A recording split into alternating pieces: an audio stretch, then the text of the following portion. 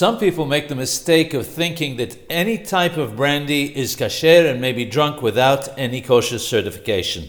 In fact, just as wine made by a non-Jew is forbidden, so too brandy made by a non-Jew is forbidden. The reason is that brandy, which is made from grapes, was wine in its early stages.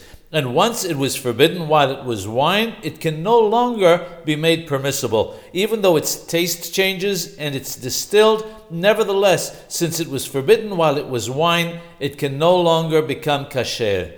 Brandy, like wine, must be made by Jews and have reliable kosher supervision.